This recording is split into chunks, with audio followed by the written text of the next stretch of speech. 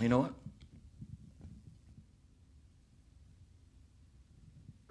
I'm not leaving. I'm not leaving. I'm not fucking leaving! Welcome to another episode of Rhein's Reviews. I'm your host, James Rhein, and I have decided not to take a month-long break. I am just going to keep rolling. I have momentum. I've almost gone 50 straight weeks of making a podcast, so here we are. I'm going to go for it. So, movie releases of the week. We have The Last Voyage of the Demeter, currently sitting at a 45% on the tomato meter, and also Gran Turismo, based on a true story. I guess that is part of the actual title. It is at 55% on the tomato meter. There is a reason I am getting rid of AMC stubs, and that is because the next couple of months look absolutely horrid. Maybe Blue Beetle is also coming out, but I don't see any reviews on it, or maybe that is next week. But yeah, the next couple of months, outside of Martin Scorsese's new picture in October, it's looking very, very bleak. So it's definitely a time to pause that membership. It's time to take a break from the movies. I actually went back to the movie theater over the course of this last week to go see Oppenheimer a second time. This time, instead of seeing it in 70 millimeter, I was able to see it in IMAX. And I liked it even more the second time. Now that I knew what I was in for, kind of the first third of the movie and the pacing of it, I just absolutely love this movie. It will definitely be on my top 10 movies of the year when I get to that list sometime in December. Apart from that, like today's episode of the podcast, again, I didn't plan on this podcast. I didn't schedule anything. Um, so I didn't say, here's the movie I'm going to be watching this week, but I do have some movies to talk about. I know I just talked about Oppenheimer, seeing that for a second time. I saw Bullet with Steve McQueen. I am reading a book by Quentin Tarantino. The title is, let's see, Cinema Speculation. Cinema Speculation is the title. Sorry if the audio is wacky there for a minute. But he's going kind of the opening, I don't know, 30, 40 pages is just talking about his experience growing up. Lists a lot of movies that I have not seen, just what he grew up going to the movie theaters to see. And then he really breaks down the movies that were super influential to him one at a time. So if I haven't seen the movie, I'm taking a break and watching that movie before I go on to the next one. So I'm currently actually watching The Getaway, which is a Sam Peckinpah movie, who is a director I don't particularly like, but it also stars Steve McQueen. But I watched Bullet. Bullet is very, very famous for the San Francisco car chase sequence in which I fell asleep. Truth be told, and it wasn't because the movie was boring. I was just exhausted. So I went back. I watched the car chase. The car chase is definitely the best part of this movie. I liked it all right. Not the biggest Steve McQueen guy. And I thought the movie overall, I mean, it was, yeah, it's of its time, and it was like that car sequence was the movie. The rest of the mystery, not so interesting to me, but maybe you'll like it a little bit more than I did. I also checked out a movie that I had seen one other time, and that is Man, get over there, will ya? He wants to kill me so bad he can taste it. Oh, God, he's gonna kill me. Attica! Attica! What are you Attica! Attica! Dog Day Afternoon, 1975, starring Al Pacino and John Cazale. And John Cazale ended up, this is just a fun fact about him, he was only in 5 movies ever, and they were all nominated for Best Picture.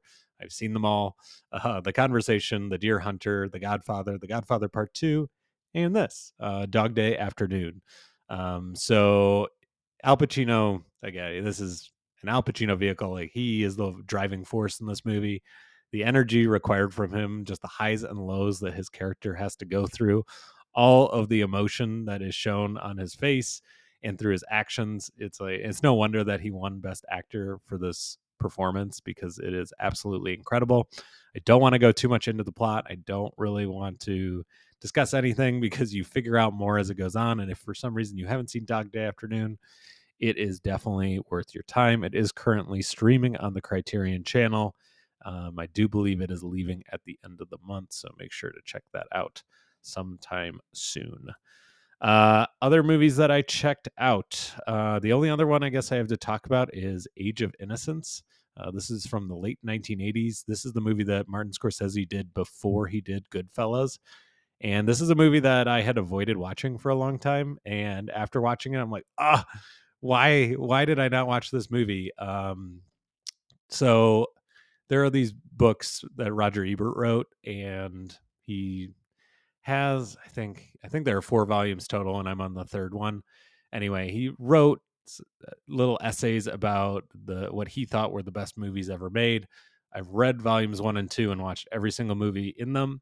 I'm currently on volume 3 and making my way through it. And for some reason, I took a long break when it came to Age of Innocence. I think that it is definitely a time period piece, and I usually avoid those. But wow, this movie is worth it. That second half it is awesome. And the last 10 minutes in particular is just like absolutely devastating. And Daniel Day-Lewis just does such a good job in this movie. And yeah, you will I don't want to give, again, it's just like Dog Day Afternoon. It's hard to talk about movies that are so good and you just like, I don't want to give anything away. So like Age of Innocence, very surprising. I don't know where I would put it in Martin Scorsese's filmography, where I would rank it. But whenever I get around to that Martin Scorsese episode, which I would look forward to more than the current Spielberg episode I'm working on, yeah, I will probably come up with a ranking of sort. It would be up there. It's very, very good and probably underrated. I feel like most people haven't seen it or don't think too much about it. But yeah, wow. Very, very good movie. I feel like of late, I'm just like, I don't know if it's just the mood I've been in or what's happening, but movies I've watched recently, like E.T., Thief, Oppenheimer, Age of Innocence, I think, like, man, all these movies are so good. So yeah, definitely worth checking out. And the last one that I have to talk about is actually a documentary, and not one that I watched over the last week, but one that I'm planning on revisiting.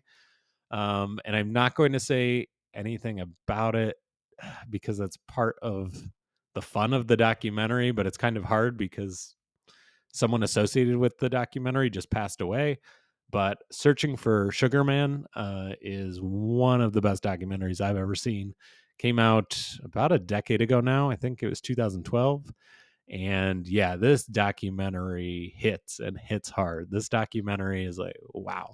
If you don't have an emotional reaction to the last half of this movie, I don't know. Shame on you, because it is absolutely incredible. Just heartwarming documentary. One that, yeah, I like when I think of best documentaries of the last 10, 15 years, this is definitely up there.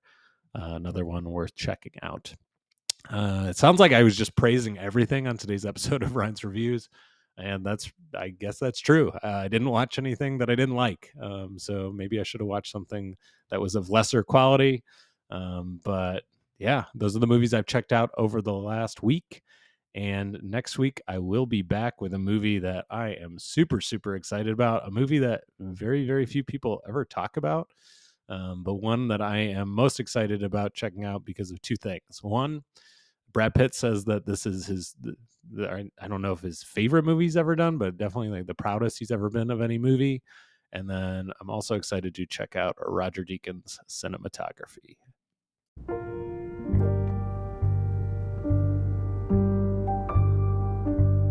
His children didn't know how their father made his living, or why they so often moved.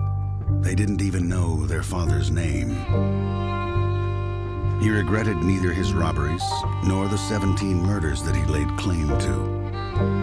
And on September 5th, 1881, Jesse James was 34 years old. The Assassination of Jesse James by the Coward Robert Ford. That is a long title. This movie came out in 2007, which would have been like right at the time when I was going to the movies the absolute most, junior, senior year of high school. But for some reason, this one slipped through the cracks. I don't know. It probably didn't have a super long theatrical run. Or maybe I don't ever remember seeing anything about this movie.